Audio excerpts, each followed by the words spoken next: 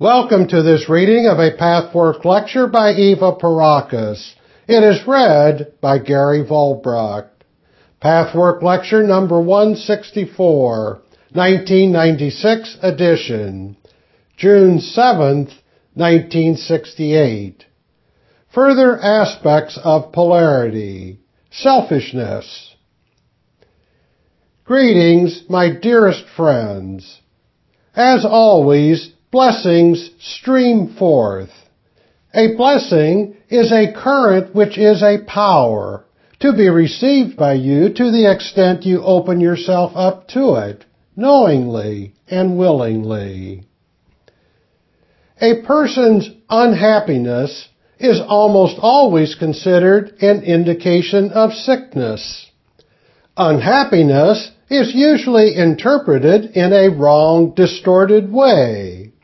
The result is that you fight the manifestation of your inner being, as though the manifestation itself were the sickness. It is, of course, quite true that if people were entirely in harmony with the universal forces, they would not be sick, neurotic, unhappy. But it is equally true that sickness, discontent, and disharmony are an indication of health. For it is precisely your real self, your spirit being, which speaks through the unhappiness, sending the conscious ego a message that something should be different. The real self says to the outer personality that it is conducting something in a wrong manner. This message comes from health and wants to reestablish health, well-being, and happiness. Truth in life equates with feeling good in the deepest possible way, without reservations, in joyful security and self-liking. When you act and move in life in a way that is conducive to such a state, the spirit being of your innermost core is completely content. Thus, a neurosis and unhappiness is in a deeper sense a sign of health. The freer a person's divine being, the less encrusted and hidden it is, the more clearly the outer personality registers its messages. Sometimes this is experienced as having a conscience.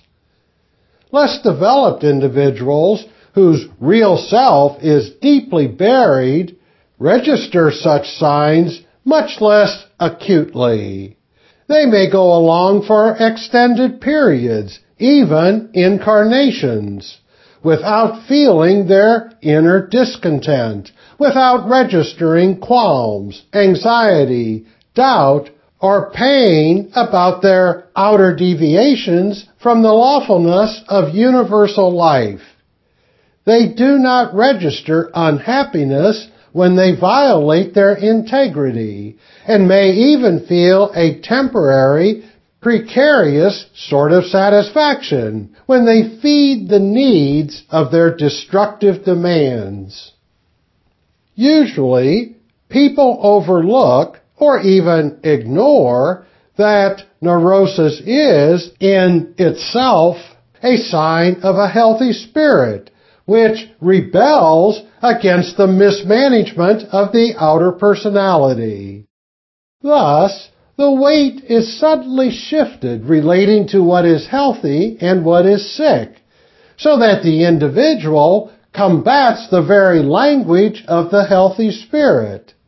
You then try to adjust to an unhealthy condition in the assumption that to rebel against it is immature, unrealistic, and neurotic.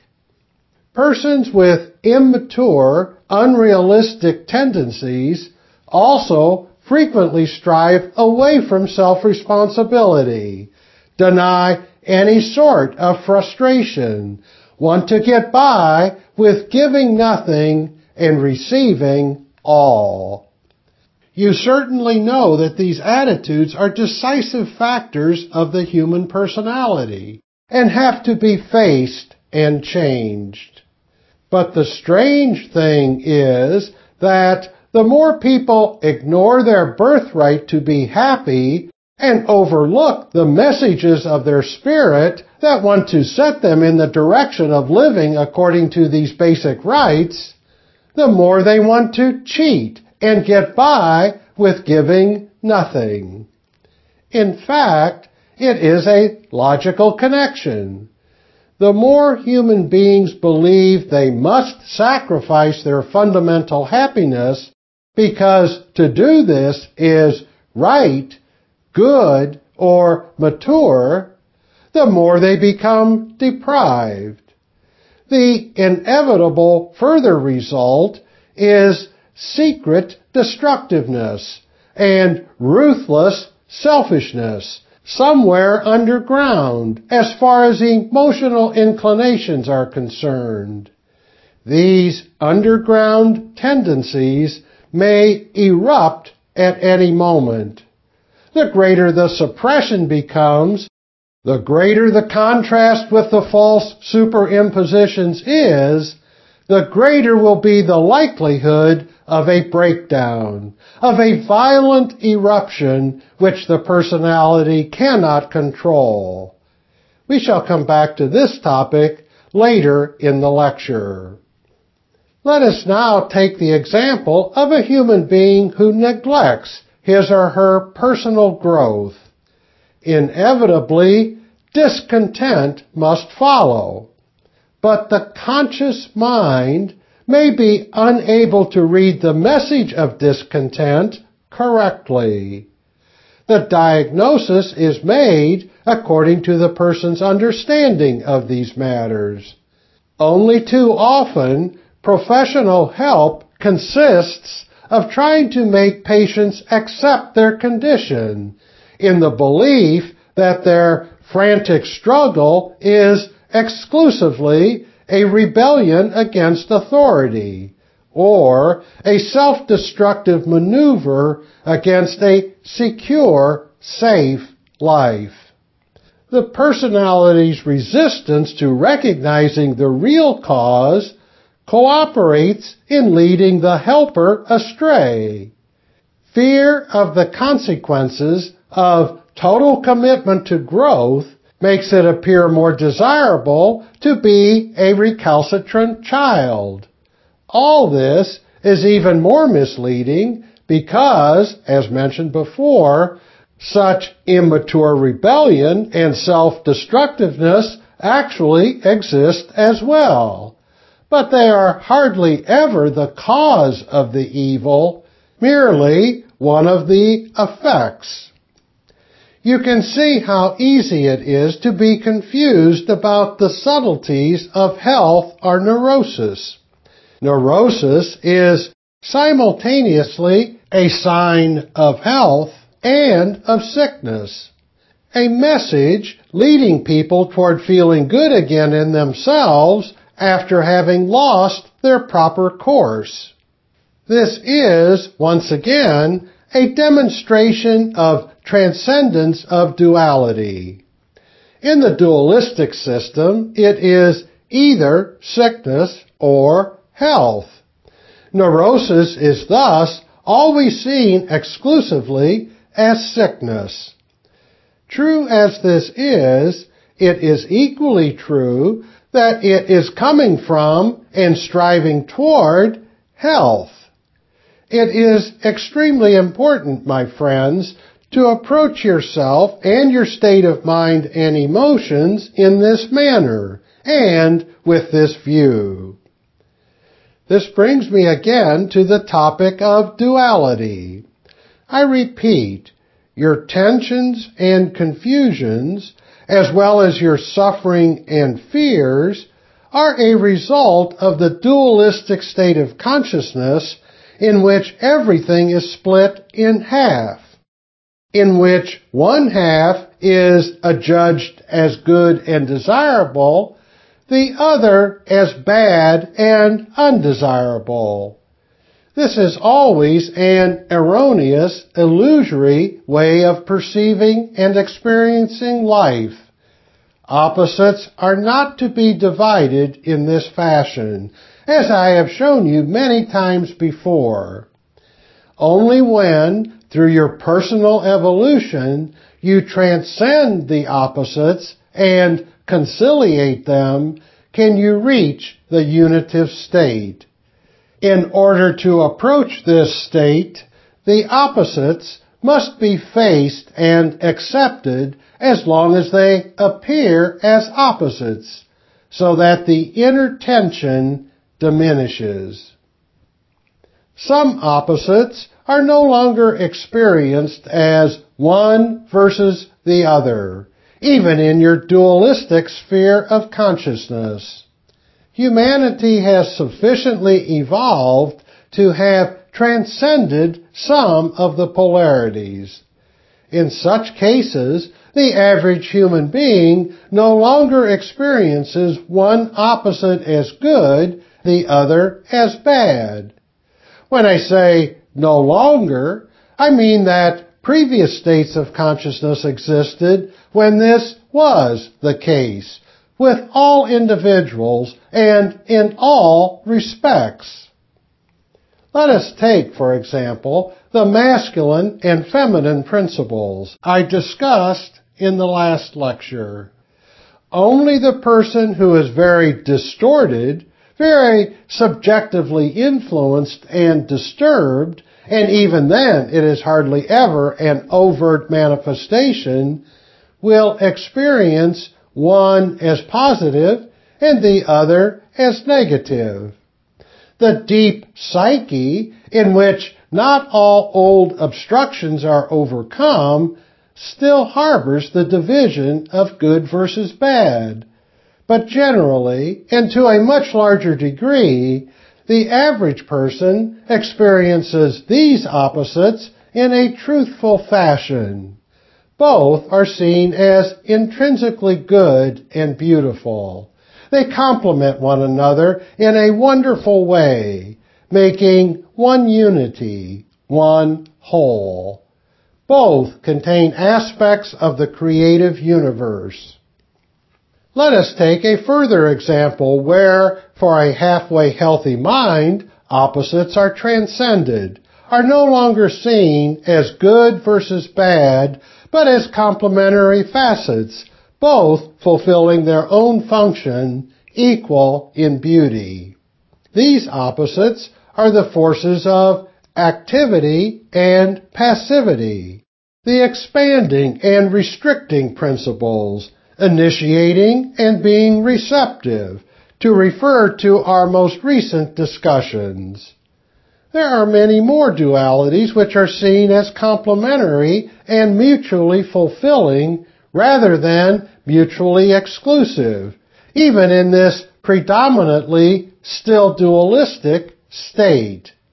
Everyone will consider night and day as mutually complementary manifestations of nature, both having their value, beauty, and function.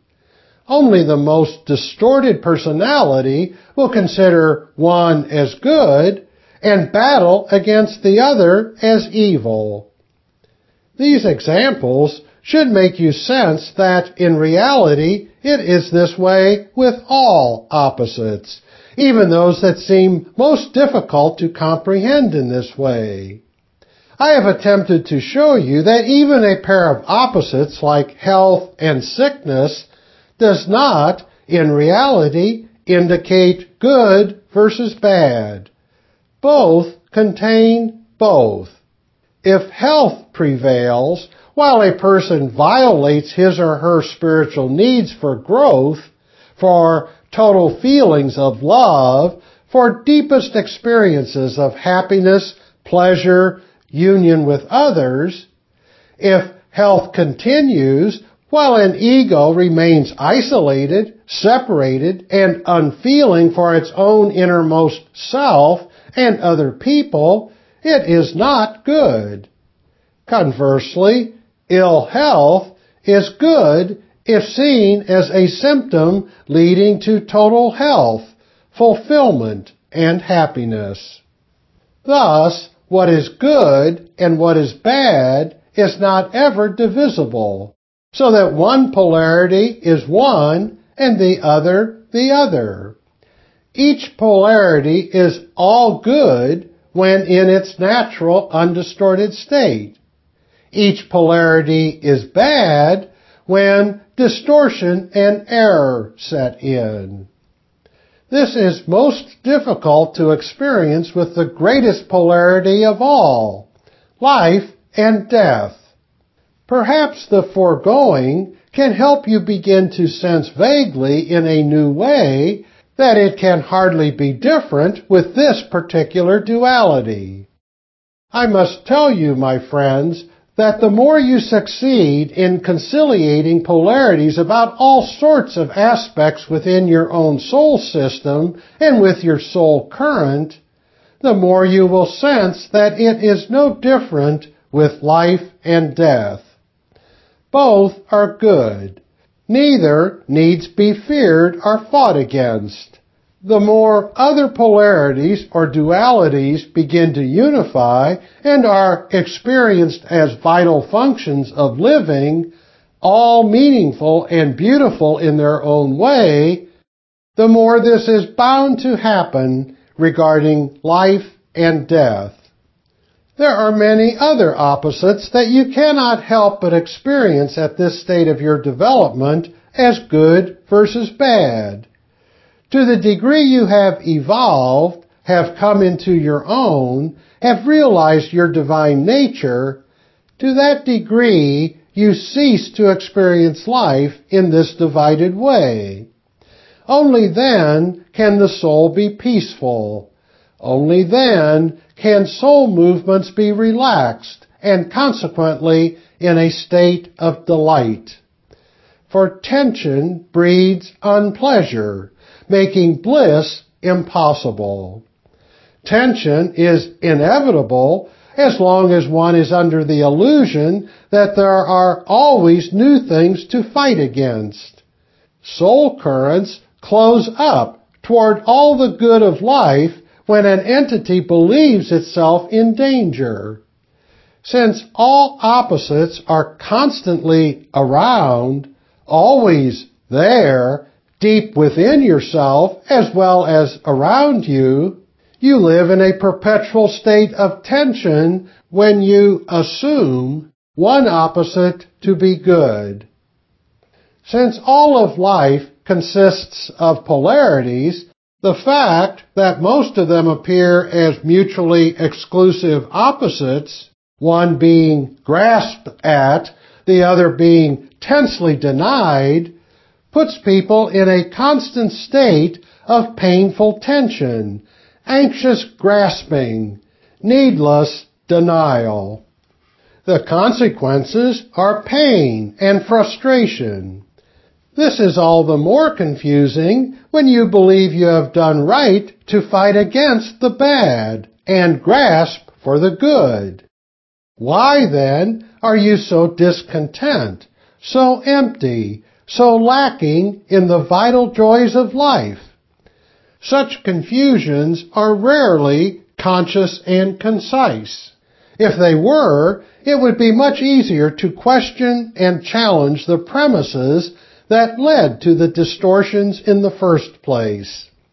The difficulties are truly illusory as the split of good versus bad, but they seem, nevertheless, real in all the discomfort they give.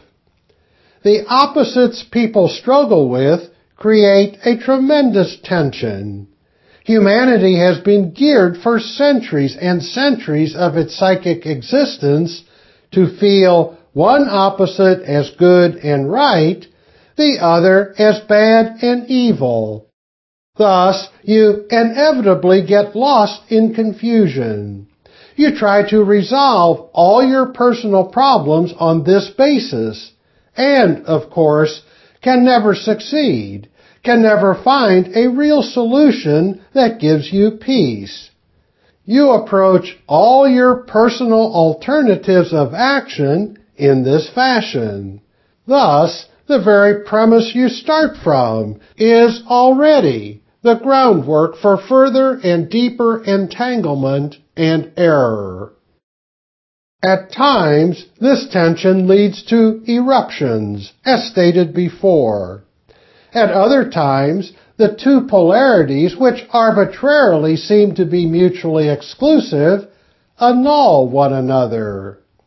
In the groping for a solution with such erroneous premises, one polarity is always set off against the other. Thus, they cancel each other out.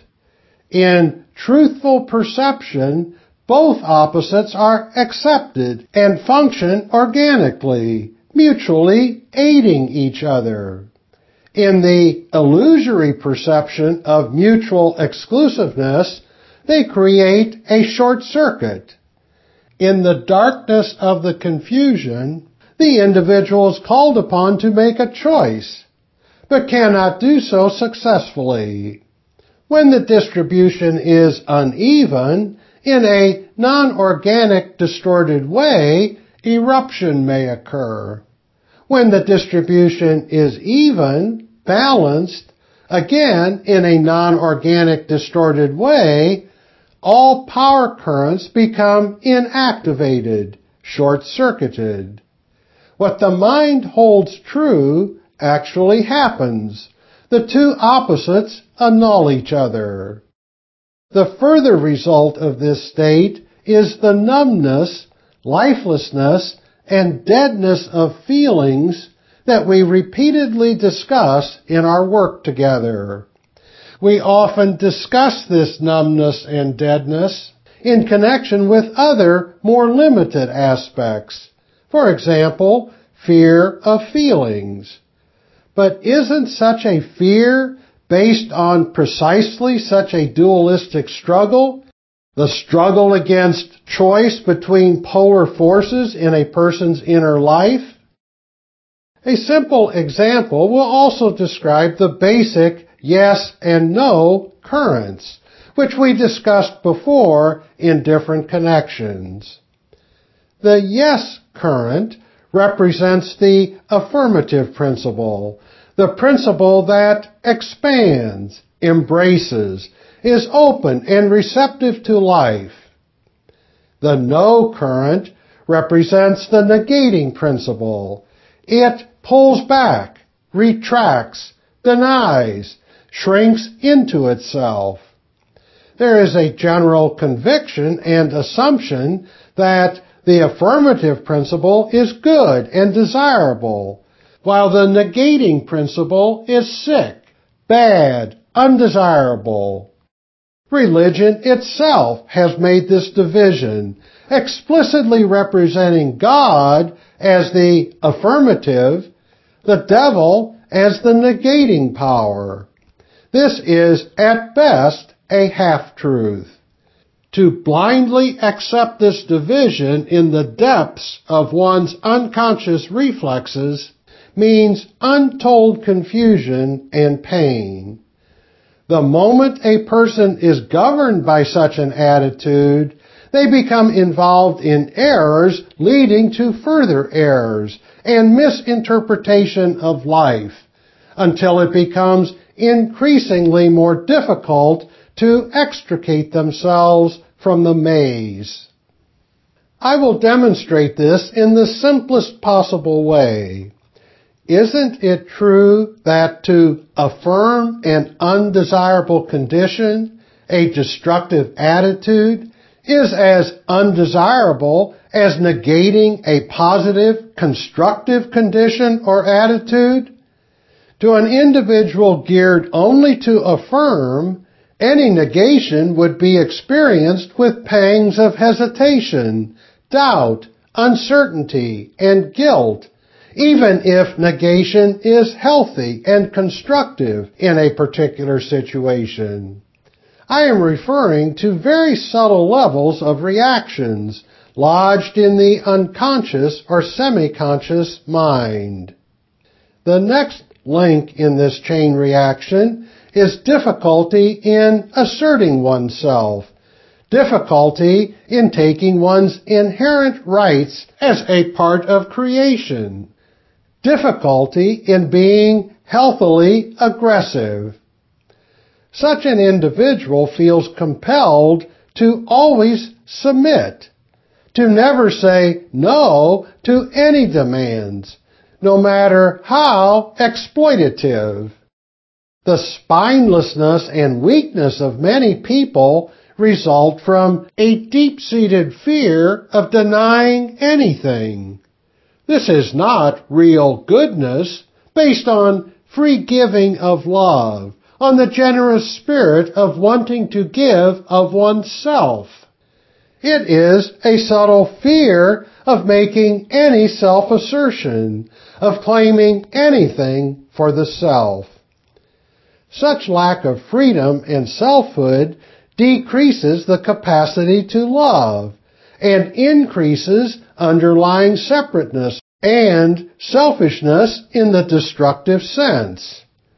So you can see, my friends, even with the seemingly good versus bad of the yes and no currents, it is never one versus the other.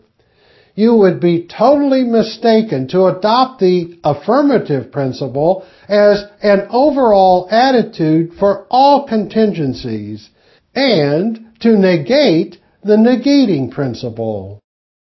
I am showing once again that the dualistic worldview leads to error and suffering, to confusion and tension, and away from all true solutions. The conciliation of all polarities lies in seeing the good in both opposites. This alone will lead to truth, reality, health, the unfoldment of universal bliss, and expansion of consciousness. This has been underlying all my lectures. As we proceed further and further, and as you go deeper within yourself, it becomes increasingly important that you gradually reorient all your faculties to living according to the unified principle.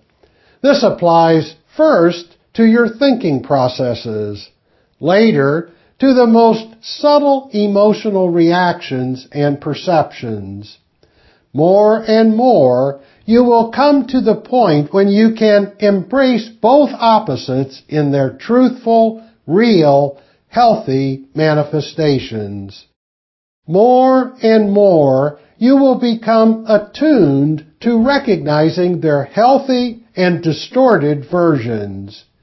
You will feel rather than judge which are which.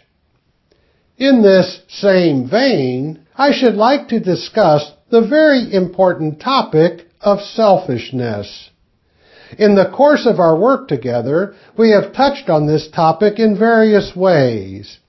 Now, I should like to be a little more explicit and go a little deeper. This extremely important topic has a great many ramifications in each human existence, in each human psyche, and inevitably, therefore, in each outer life. At the same time, the topic is a difficult one, because it may easily mislead childish, self-centered, falsely selfish, separating personalities who may desire to proclaim their destructive selfishness and separateness as health and self-assertion. This is why I have waited a considerable time before discussing this topic in detail.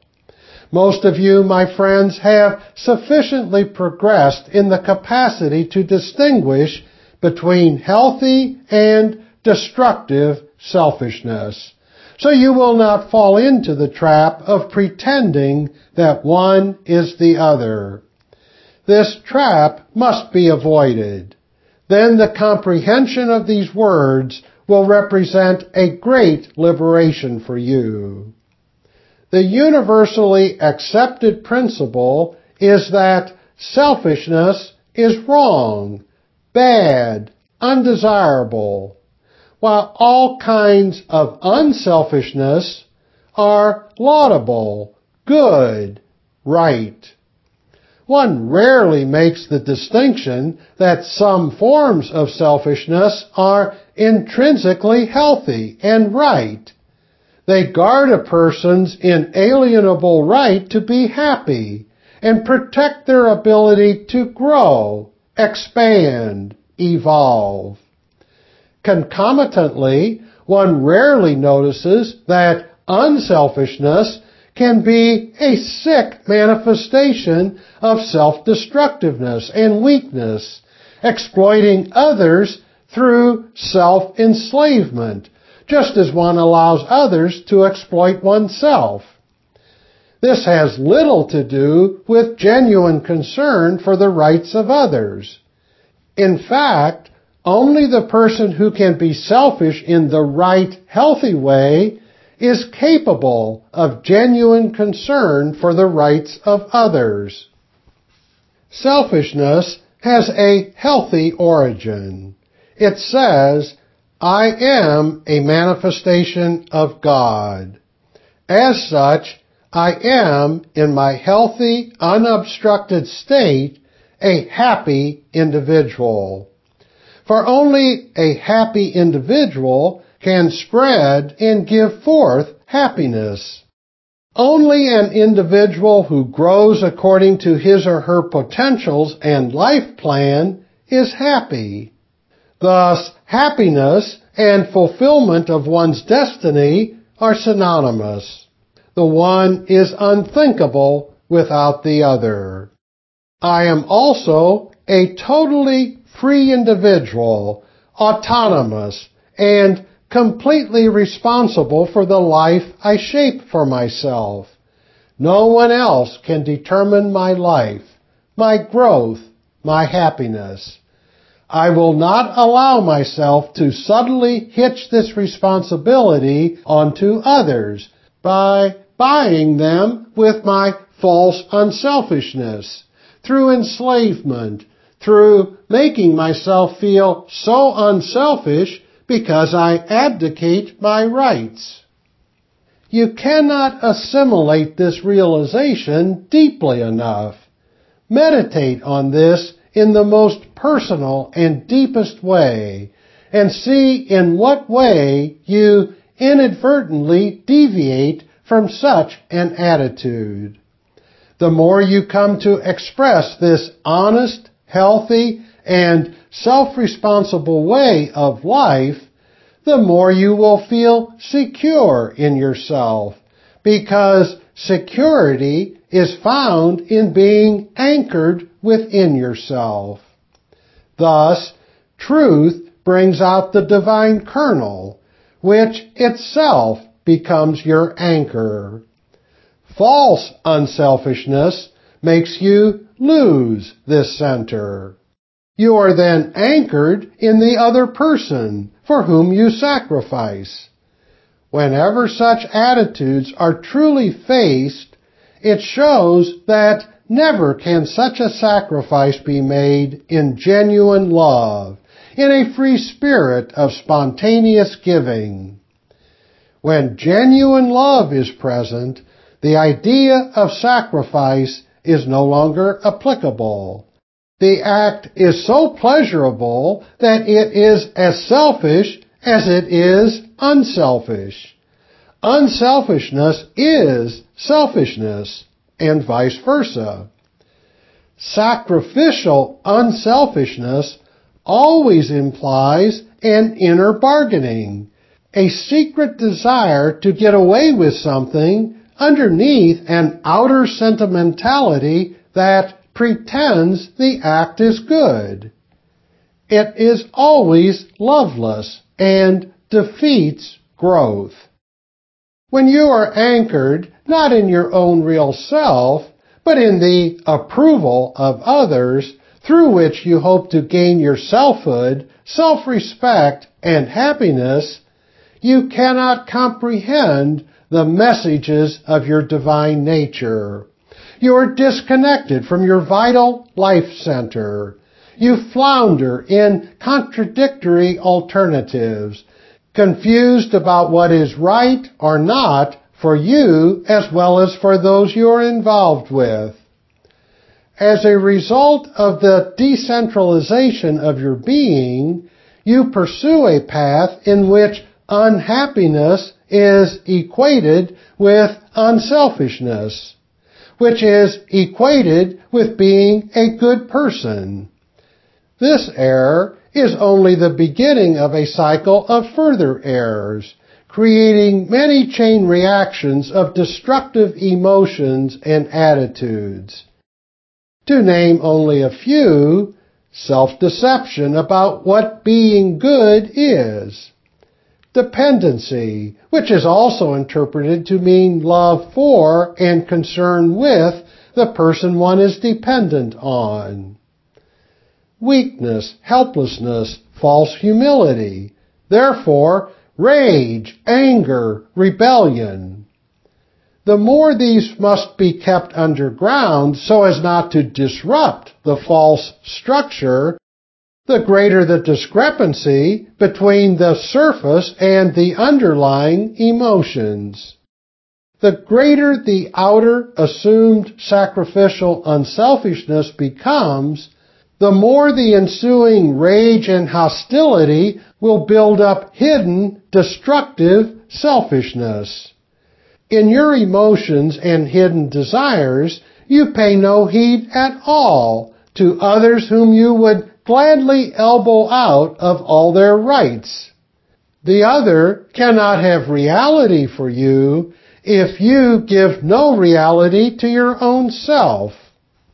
The hidden, destructive selfishness comes from fear and makes guilt an obstruction that seems insurmountable, just because the picture underneath is so different from the one on top. A person who cannot be selfish in the right and healthy way does not experience his or her own self in reality. It is all a game, how to get by most easily with a minimum of investment into life. How can people who do not take themselves, their growth and happiness sufficiently seriously as real factors to be reckoned with, experience other people as sufficiently real to have concern for their true being?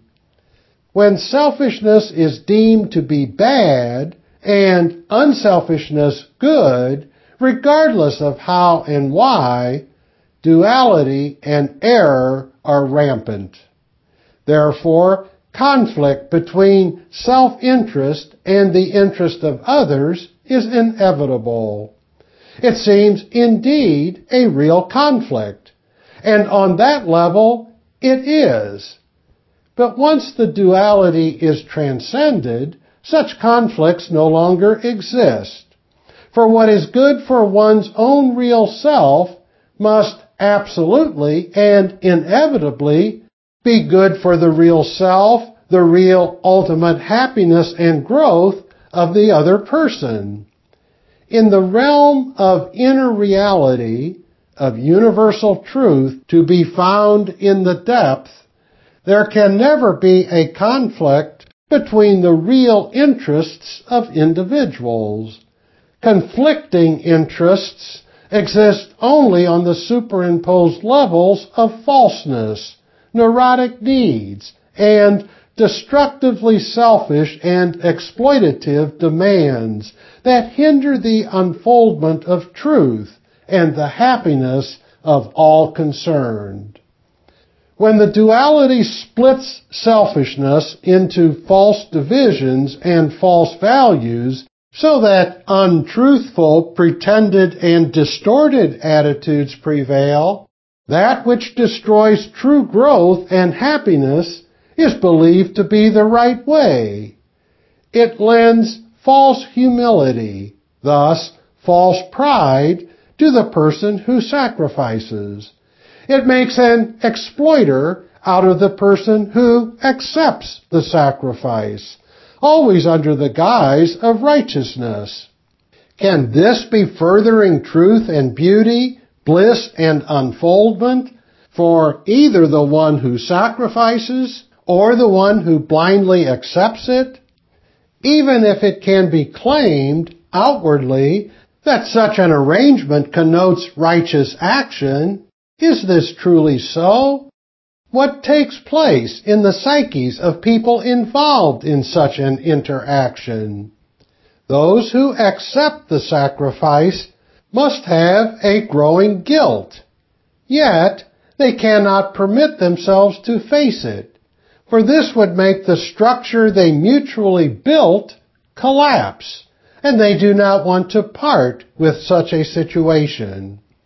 I already mentioned the rebellion, anger, and false sense of goodness, the spirit of being victimized, that takes hold of the psyche of the self-sacrificing person. When the polarity of selfishness-unselfishness is reconciled, the self is accepted as the center of existence, not by evaluating yourself as more important than the other, but by knowing your ego is responsible for your life. It is the carrier in this life, the captain who determines which way to go. Only then is it possible to perceive and experience that you and the other are one within. You will inevitably experience that self-interest in the right way can never interfere with the interests of the other, where it really counts on the deepest level. However, even right and healthy self-interest almost always interferes with the egotistical self-interests of the other person. This is why following one's true self-interests is often a great struggle and requires a lot of courage. The world around you fights it and deludes itself into claiming that true self-interest is nothing but egotism and destructive selfishness. This is why you need to be strong enough to withstand the disapproval of the world to follow your own spiritual path. Since one's own spiritual path cannot be anything but blissful, and since the world is geared to believe that which is blissful is wrong and selfish, how strong and independent you must become not to be influenced and feel falsely guilty for that which truly deserves no guilt. You must overcome a number of these deep obstructions and resistances before you can come to feel that the path of growth itself is the most blissful experience imaginable. All self-deceptions must be eliminated before this truth can unfold itself to you. If you understand this principle, my friends, and proceed from here on asking yourself a number of questions, what will happen to you will be a wonderful new awakening. Perhaps you will begin in this phase of your path work to ask, what makes me most happy? If you go very deeply, you must see that what makes you really happy must be constructive, growth-bringing, and must make you more connected with cosmic life, hence with God. You must see also, if you go deeply enough and do not stop in hesitation and fear of your probing, that healthy self-interest cannot be against the true interests of others.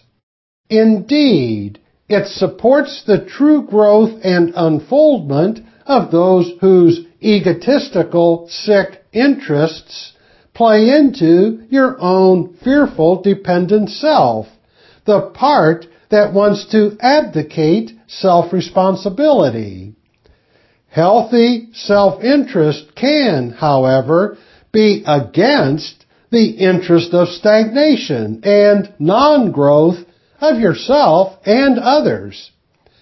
Once you view this frankly and unsentimentally, the courage to be yourself will arise in you from such truthful vision. All falsity, and with that much suffering and tension, will fall off. The kernel that is so simple will remain. What produces growth, unfoldment of the soul, must also produce vital happiness, vibrant stimulation, and pleasure. For such is the goodness of God's world. It is the distortion of God's world that makes commendable what does not further the evolution of the individual. Be blessed, all of you, my friends. Be deeply in the truth of your divine being. Let yourself become more and more what you truly are, God. This has been a reading of Pathwork Lecture number 164. For more information about other Pathwork materials and programs, please visit the International Pathwork Foundation website at www.pathwork.org.